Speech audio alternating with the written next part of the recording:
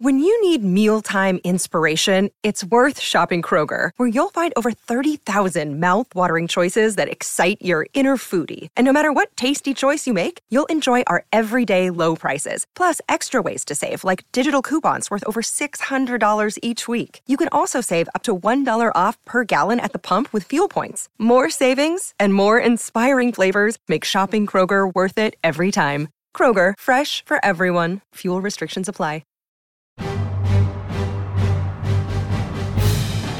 Welcome to the first episode of Star Wars Untold Stories, a new podcast by Entertainment Weekly covering the world of Star Wars. I'm editor-at-large James Hibbard, and I'm here with EW critic Darren Franich, and we're about to discuss the first episode of The Mandalorian. And hopefully our podcast won't have nearly as many technical problems as the launch of Disney Plus today. The streaming service went online early hours in the morning and has been plagued by glitches and crashes. I don't know, to me that seems pretty expected. I actually wrote like half of a story about this yesterday just in anticipation of filing the rest and posting it this morning because I was so convinced that there's just no way that this was going to go smoothly. Yeah, I have to agree. It seems like a positive thing if enough people are immediately utilizing a service in the very wee hours of the morning that it crashes a little bit. James, I somehow, this never happens for me with new things that I'm excited about, but I somehow managed to sign up for Disney Plus at like just the right time where I watched The Mandalorian even before midnight Pacific time. So I kind of watched it, wrote the review, and then woke up today being like, oh, I guess there were glitches somewhere, which it's funny to see that kind of happen just as people across the country were sort of all signing in. Did you experience any issues with your Disney Plus stuff? Yeah, I mean, I had a couple error messages and I just redid it and that popped up fine and then went onto Twitter and saw all the madness. And you did not go on Twitter. This is the thing. And you did not immediately go on Twitter and say an error message, by God. Is it just because of our age, James, that we're kind of used to? Like, I had whole, like, unsaved Star Wars video games that would end with an error message. Like, this is not something that tends to rub me the wrong way. Yeah. I mean, it's like Tuesday morning. It's like, how ruined is your life really if this isn't working immediately, something that you didn't have previously that you will now have moving forward. It's fine. It's fine. And for Disney, I mean, honestly, I don't know how they react internally to this, but I can only imagine that, if they're smart about it, they're like, this is great. Everybody's talking about wanting to be on our service. It's like, man, that darn restaurant, I can't get a reservation. I want to go so bad. It's like, everybody knows this is not going to be the way it's going to be on an average day moving forward, and it just kind of illustrates the amount of demand that there. Disney has kind of a you can't beat City Hall vibe to it in general when it comes to a lot of things recently. So I can't imagine they're too concerned about this. But James, you've been kind of deep into The Mandalorian for a while now. You wrote a great cover story about The Mandalorian for Entertainment Weekly, and you've been kind of reporting on it. But you claimed to me you had not seen the episode before it launched, and you've lied to me before in the context of Game of Thrones. But broad thoughts about the episode. Finally seeing it after kind of being deep in this world already for a while. All my lies were just to protect your viewing experience, Darren. I mean, it was there was all like benevolent things, trying to think of what will make you happiest moving forward. But isn't that what the bad guys? Yeah, isn't that what all the bad guys on Lost you used to say? That seems pretty accurate. Thank you, demigod figure for controlling. Yeah. I'm only killing off half the population for the environment, Darren. I mean, it's for the betterment of man. So snap. I saw about a half hour of clips that included about half of this episode. And they definitely didn't include, I think, kind of the weakest moments from the first episode in those clips. So a lot of the early first blush reviews that sort of came out from members of the media that saw the clips, I mean, they were sort of kind of cherry picking scenes a bit. But yeah, I mean, I overall liked it. I think I liked it a bit better than you did, based on your review. That's on EW.com right now if anyone wants to check that out. I really like Pedro Pascal's laconic line delivery. I like the classic way it's shot. The IG-11 murder bot was cool. Overall, I was in. We should say that Pedro Pascal is playing the main character, the Mandalorian, who is not Boba Fett, even though his kind of whole iconography is very much inspired by Boba Fett. We got just a little bit of his backstory. He is a bounty hunter like Boba Fett was, but, he does have what seemed to me like some interesting stuff mixed in with some stuff that felt a little familiar. He is kind of tied in with this kind of seemingly diaspora tribe of people. We'll see what happens with that. But I really like Pedro Pascal. It's weird to me, James, that there are now like two of the most charming people who were ever on Game of Thrones have joined the Star Wars universe to wear helmets all the time. You've kind of mentioned this in your writing. I have to imagine that's not going to be the case for him for the entire run of this 8-episode season. But I agree. I liked his line delivery. I felt like he kind of gave just a little edge of sadness to stuff that was like pretty much gruff talk. This was kind of like, I could take you in hot or I could take you in cold. Like that felt a little, a little wannabe badass to me. But I am intrigued by him. I guess to me, my problems with the episode were those scenes in between you're talking about that were probably not reflected in the exciting preview edition of this. It felt like it dragged quite a bit. It seemed like it really wanted to be a Western. I remember you mentioning in your cover story, I think, that the milieu of The Mandalorian is really meant to conjure up kind of specifically the early and like Tatooine level stuff in the original trilogy, which I do tend to really, really like that stuff. And I like the idea of kind of setting a whole Star Wars saga there. But something was a little bit lacking for me. Maybe some of it was just that a lot of the techno talk in The Mandalorian, at one point Werner Herzog said he was going to give someone a fob, which seemed to kind of break the universe a little bit for me. but it was... Two-factor authentication is very important for security purposes in the bounty hunting world. Apparently it is, but it was Werner Herzog saying it. How did you kind of feel about some of the characters that we saw on? It sort of felt like we had like a mini adventure at the start, and then the start of the larger story was kind of the second half of the episode. Is that kind of a fair read on what we saw in this premiere?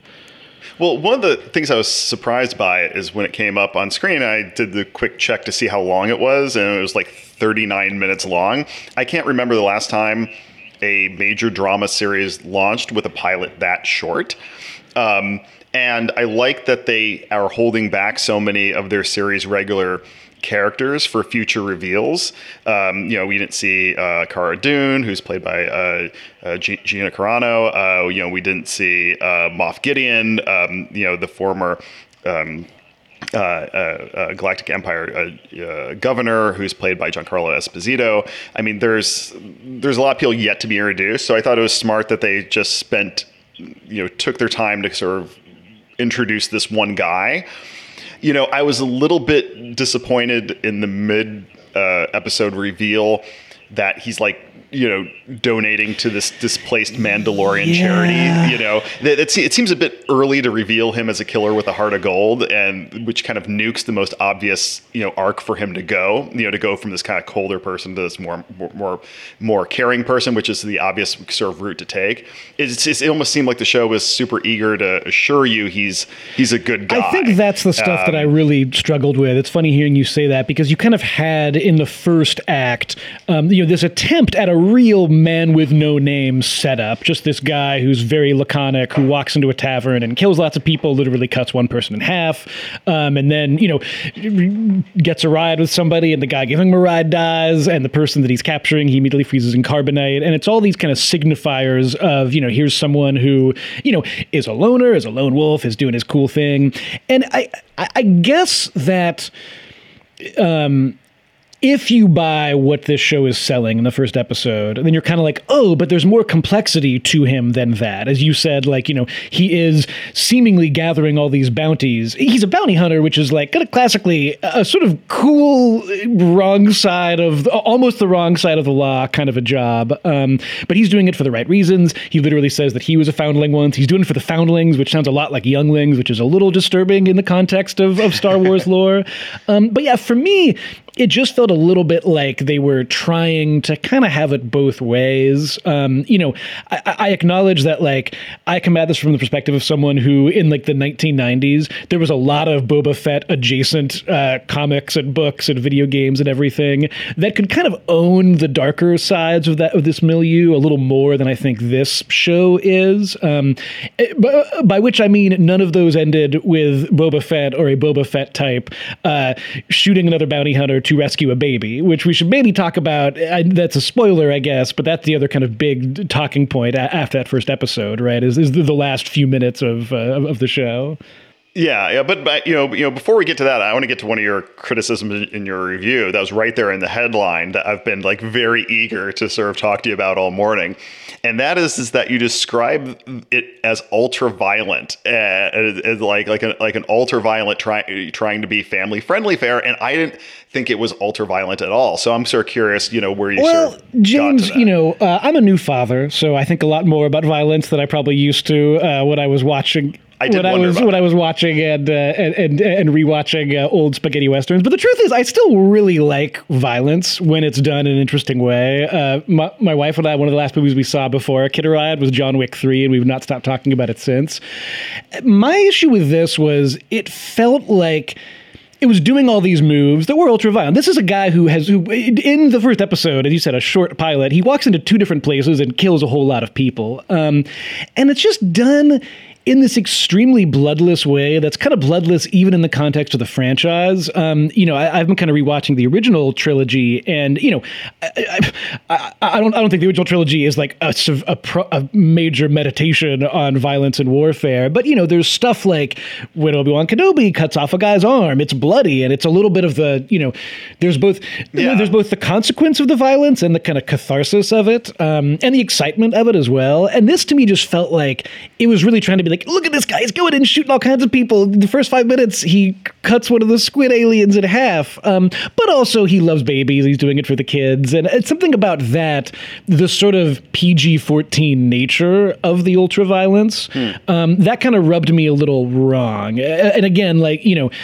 just by comparison, there's a version of this story, I think, that would not be made by Disney that can kind of own that stuff. I mean, the final act, I think, was very explicitly a slight homage to the original Django by Sergio Corbucci. Of course, a film that looms large in the context of all Mandalorian stuff, because Boba Fett's dad wound up being named Django. And, when you're dealing with that movie is extremely violent, extremely fun, and kind of can do the visceral thrills. And this one, it just seemed like it can't do the visceral stuff. It just has this empty violence going on mixed with a kind of family-friendly quality. And that kind of rubbed me the wrong way a little bit. I acknowledge I might be overthinking it, but, it makes me worried in the context of where the show is going if this is kind of the starting point. So I struggled a little bit with that. I will say also, it was just kind of a gray and grim episode of television. It didn't really feel to me like it had much visual flair, which I know you were kind of saying that you felt like it actually had kind of a cool vibe to it, or that it was kind of doing something interesting with this material. Well, first of all, I now understand better about what you meant by ultraviolence, because the first thing I thought of is Obi-Wan cutting off the guy's arm, and that was all bloody and graphic, and of course, extra crispy Uncle Ben and Brew barbecue scene, which was horrifying, and that was in a movie that was what like PG rated basically. So to me, just lots of space laser, bloodless space laser stuff. Even Darth Maul getting cut in half was like more graphic than this one person being cut in half, because that was at least on camera. But I understand what you're saying in terms of, the responsibility of doing it, that sort of like high bloodless body count combined with the sort of, family-friendly vibes that it feels like a bit of a violence cheat in a way. It feels like it to me. Again, I am intrigued to see where this show goes from here, because as you said, the end of the episode seems to imply that the change that you'd expect at the end of the story may have happened and at like the at the 8th point of the story, which could imply that there may be a difference in that going forward. Yeah. I mean, Werner Herzog's enunciations were to me probably the most violent thing in the episode. I mean, that was pretty. I was feeling pretty beat up by the end. Bounty his speechifying. Bounty hunters. Yeah, I will say too, as far as just kind of greater Star Wars universe stuff, for me, I'd love to know what people think about the kind of wealth of iconography that runs throughout the episode and burning Salacious Crumb and all that stuff. To me, the most interesting thing was when you're kind of following the Mandalorian into this mysterious room where he's going to get his new job, and the first thing you see are a bunch of stormtroopers who kind of look like they're the Pigpen from Peanuts equivalent of stormtroopers. They're just kind of messy and a little pitiful. I assume that they've turned like mercenaries for hire now. So they're still wearing their old uniforms, but they're not, actually stormtroopers. I thought that was just kind of interesting because, in the new movies, you kind of have the First Order, which is basically the Empire by any other name. And, it doesn't seem to me like there's much difference between that and the Empire of the original trilogy. It's interesting that this is kind of very much set in this time of stormtroopers are now mercenaries. They're kind of a little bit more on the run. They're a little bit more secretive. I thought that was an interesting thing to play around with in the context of this show, kind of bridging the gap between the trilogies. Okay, so we should talk about the Yoda baby scene. What's your interpretation of that Yoda baby? Is it Yoda's baby? Is it? I mean, that brings up the idea of the visual of like Yoda boning, which I just can't have in my head. I mean, it's just like Let's see. It took us exactly. No. It took us exactly 15 minutes for someone to say Yoda boning. There we go. That's the kind of podcast that we're setting a tone for here. I mean, I assume that's just a member of his race, not necessarily his child, because as we learned in the prequels, Jedi don't necessarily. It's a rare thing for Jedi to have children. Maybe less rare as the franchise goes along. Lucas has said before that he wanted to keep Yoda's backstory a mystery, that he didn't want to ruin something magical by over-explaining it. Cough, midichlorians, cough. So, there's not a lot out there about the Yoda species. There have been a couple other examples of them along the way. And obviously Yoda died at 900 years old in Return of the Jedi, which predates this series. So, it's unclear. I would be, maybe it's a family member or not. It's a bit unclear. And, and also the client said the target was 50 years old. And if the Yoda baby is 50 years old and still helpless and has to be carried and swaddled, I would think that would be such a torturous existence. There's something sort of Black Mirrorian about that, about a 50-year-old that still is like bound by like a childlike body. Yeah, well, that was a very interesting thing to throw out there. This idea of like, because when Yoda said he was X hundred years old, you assumed, oh, well, you've been an adult for most of that time, and it's an interesting new revelation. Like, oh, I guess actually your age just kind of works in a much slower capacity. So yeah, your first 50 years must be really exciting for your parents. James, I have to point out that there was a trading card. I think it was a trading card or maybe a magazine cover back in the 90s. Okay, I'm looking for it right now. That like showed like a temple of the Yoda race, which was like the only, at a time when like, you were sort of saying, oh, what is it isn't canonical. This was kind of the one thing that was like, whoa, like, were all the Yodas Force positive? Were they all kind of like mystical like him? And I'm intrigued to see if that also becomes a part of the Yoda baby story. One thing I'm always kind of frustrated about with new Star Wars stories is there's always this idea of like, we're going to do a story that's not about the Force and then ultimately kind of becomes about the Force. I was a little more intrigued by the possibility that, The Mandalorian, our main unnamed character. Do we have a nickname for him yet? Is he just... I mean, just Mando, at the moment. Well, but okay, you say that. That sounded like an epithet to me, the way the guys in the tavern said it to him. So I was a little nervous about just kind of throwing that around. But I mean, that's what they called him on the set. Gotcha. So Mando. I don't think it's necessarily negative. Mando Calrissian.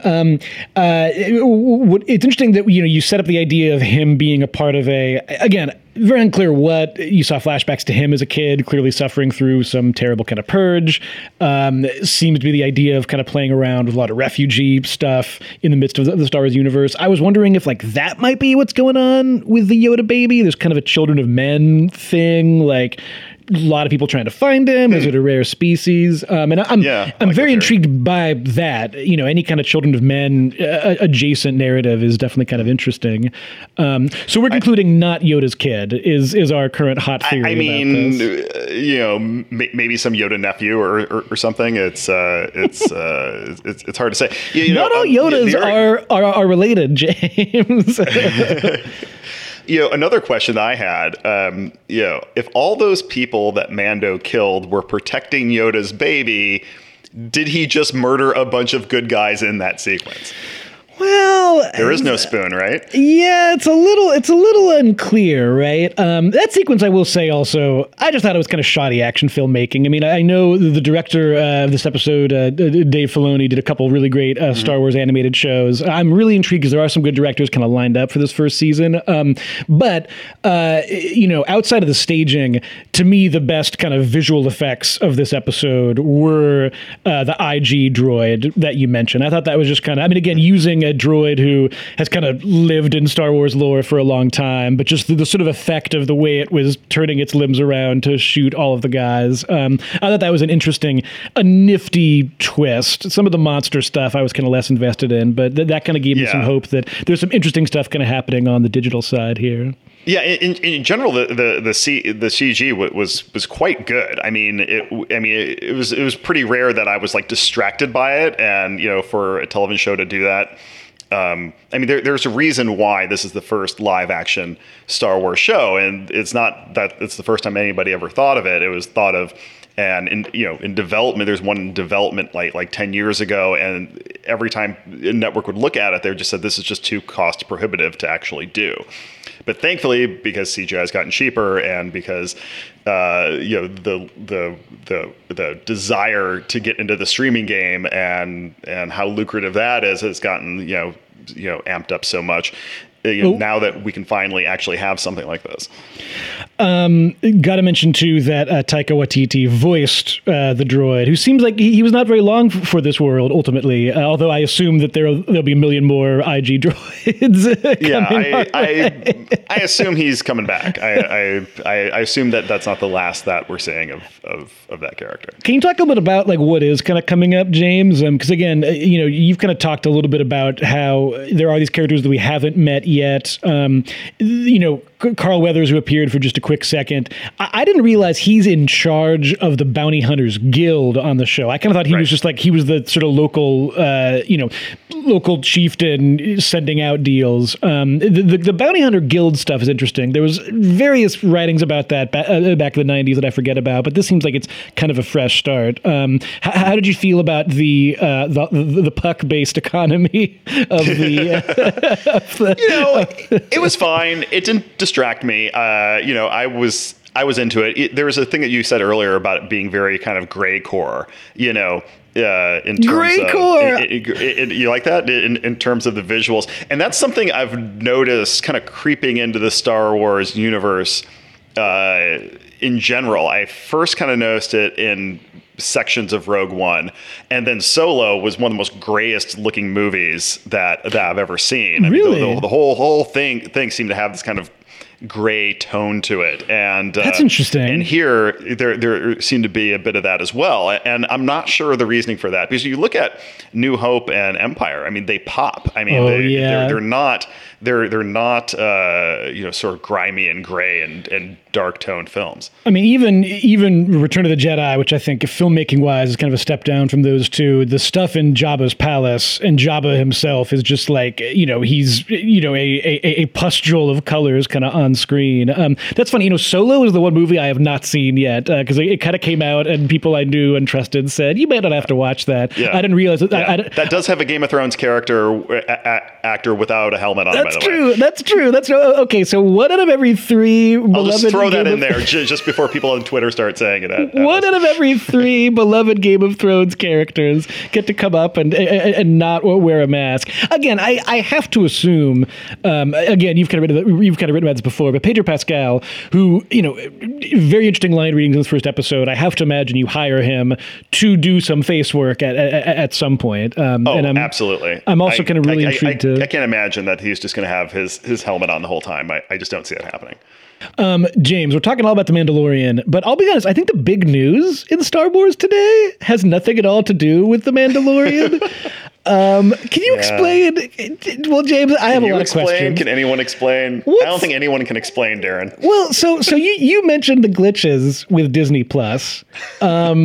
But there's one glitch in particular that seems to have been really purposeful. Can you run down what's going on with the first Star Wars movie in its new incarnation?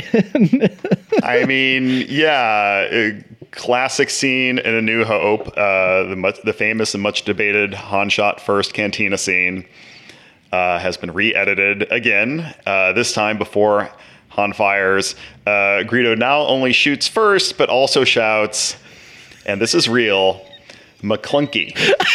So McClunky. In fact, well, actually, I'm not sure whether we'd get in trouble for playing the audio, but so I won't do that. But yeah, it's everywhere, all over the internet. You will hear references to McClunky now and forever. There will be McClunky memes.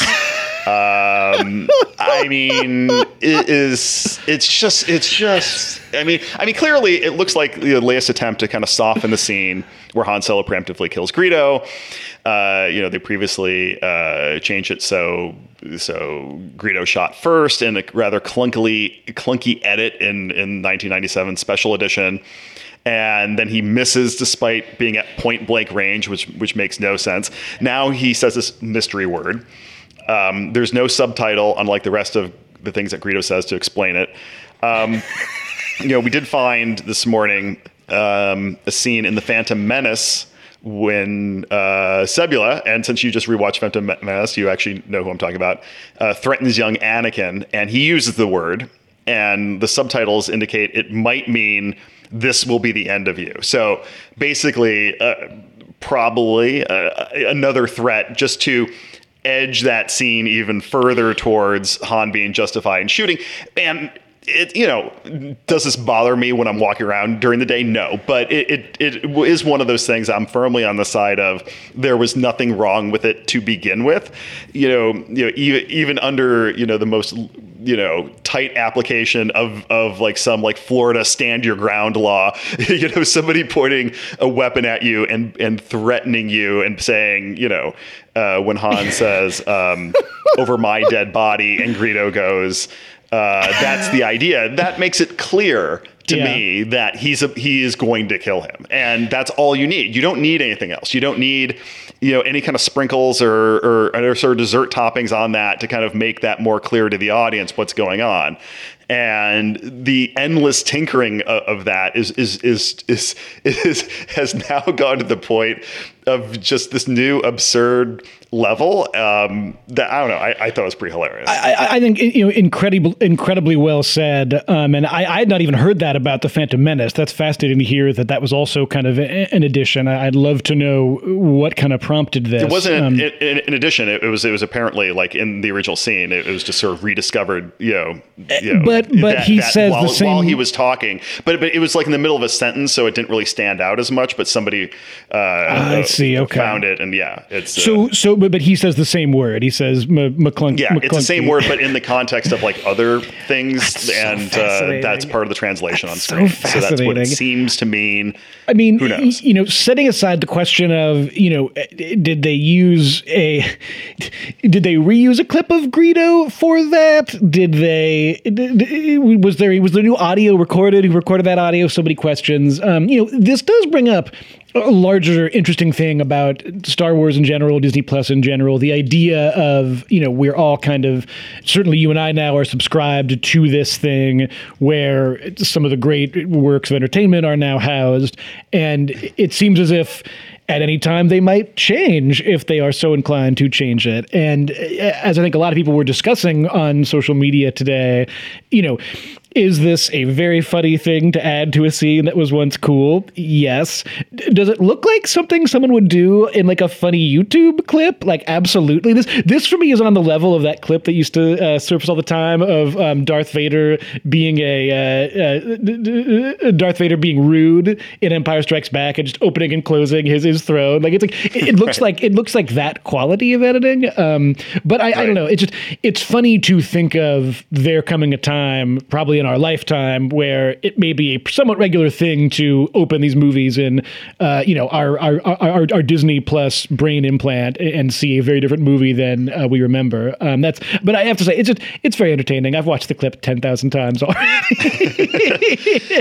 It's funny because I was recently talking to Martin Scorsese for The Irishman. Name drop. Scorsese is currently embroiled in the whole thing where he called Marvel movies not cinema, and that had all the Marvel people politely slamming Scorsese for that. So it's interesting that he's the person that I'm citing on this, because I asked him about how Quentin Tarantino released an extended version of Hateful Eight on Netflix, and whether he has any interest in re-releasing any of his classics in longer form on the streaming service now that his movie The Irishman is coming to the streaming service. And he went off. It was great. He was just like, no. That basically that the movie you release, that is the director's cut. That is the final version. And the only reason to ever change anything is if you're in the rare situation of a studio taking away your movie from you as part of some dispute, which happens occasionally over the years, where the studio will take a movie away from a director and recut it because they don't like what they're doing. But that's a very rare thing to happen. So his point is, yes, there are all these things that happen during the filmmaking process that you might not like, and you might wish you had done differently, and weren't ideal at the time. But the movie sort of stands as a document to the best that you could do at that time, and that's what a movie is.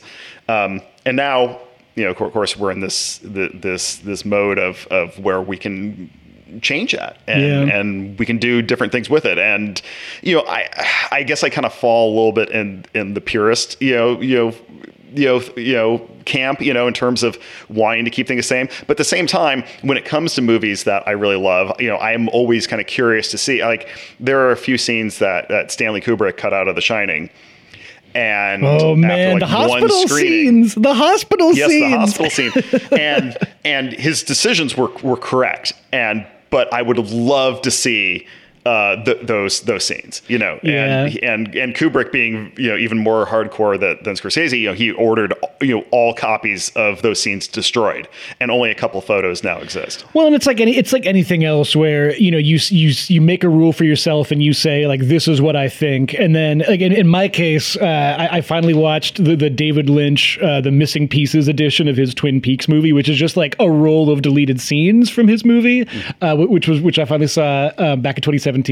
And like, I think that's some of the best David Lynch material I've ever seen. So yeah, it's like, you don't necessarily do a hard and fast rule and say this is and is not, something I'm interested in. But to me, I don't know, it's interesting, in the context of Star Wars especially, which is now this living, breathing universe. We have these kind of two strands that this show will be looking at, the movie that's coming up, the TV series that's ongoing, more TV series that are coming up that are set kind of all up and down the continuum.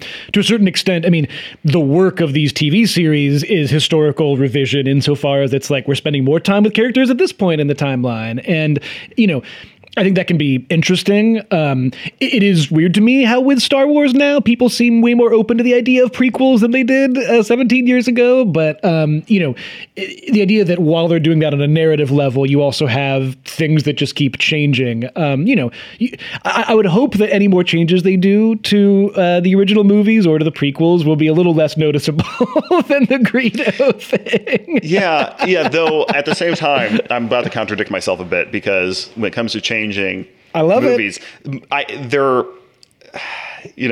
really contradicting myself here, but many of the changes that were made in the original trilogy, I actually like. And those are the ones that you don't notice. Those are the things that are like, how there's one shot when they're running through Cloud City and they added things out the windows that they weren't able to do, and some of the shots when they're flying around the X-Wings just kind of look better in terms of the planets in the background. I know there's a lot of subtle backgroundy things that aren't animals like vying for your attention. They're jumping around on one foot.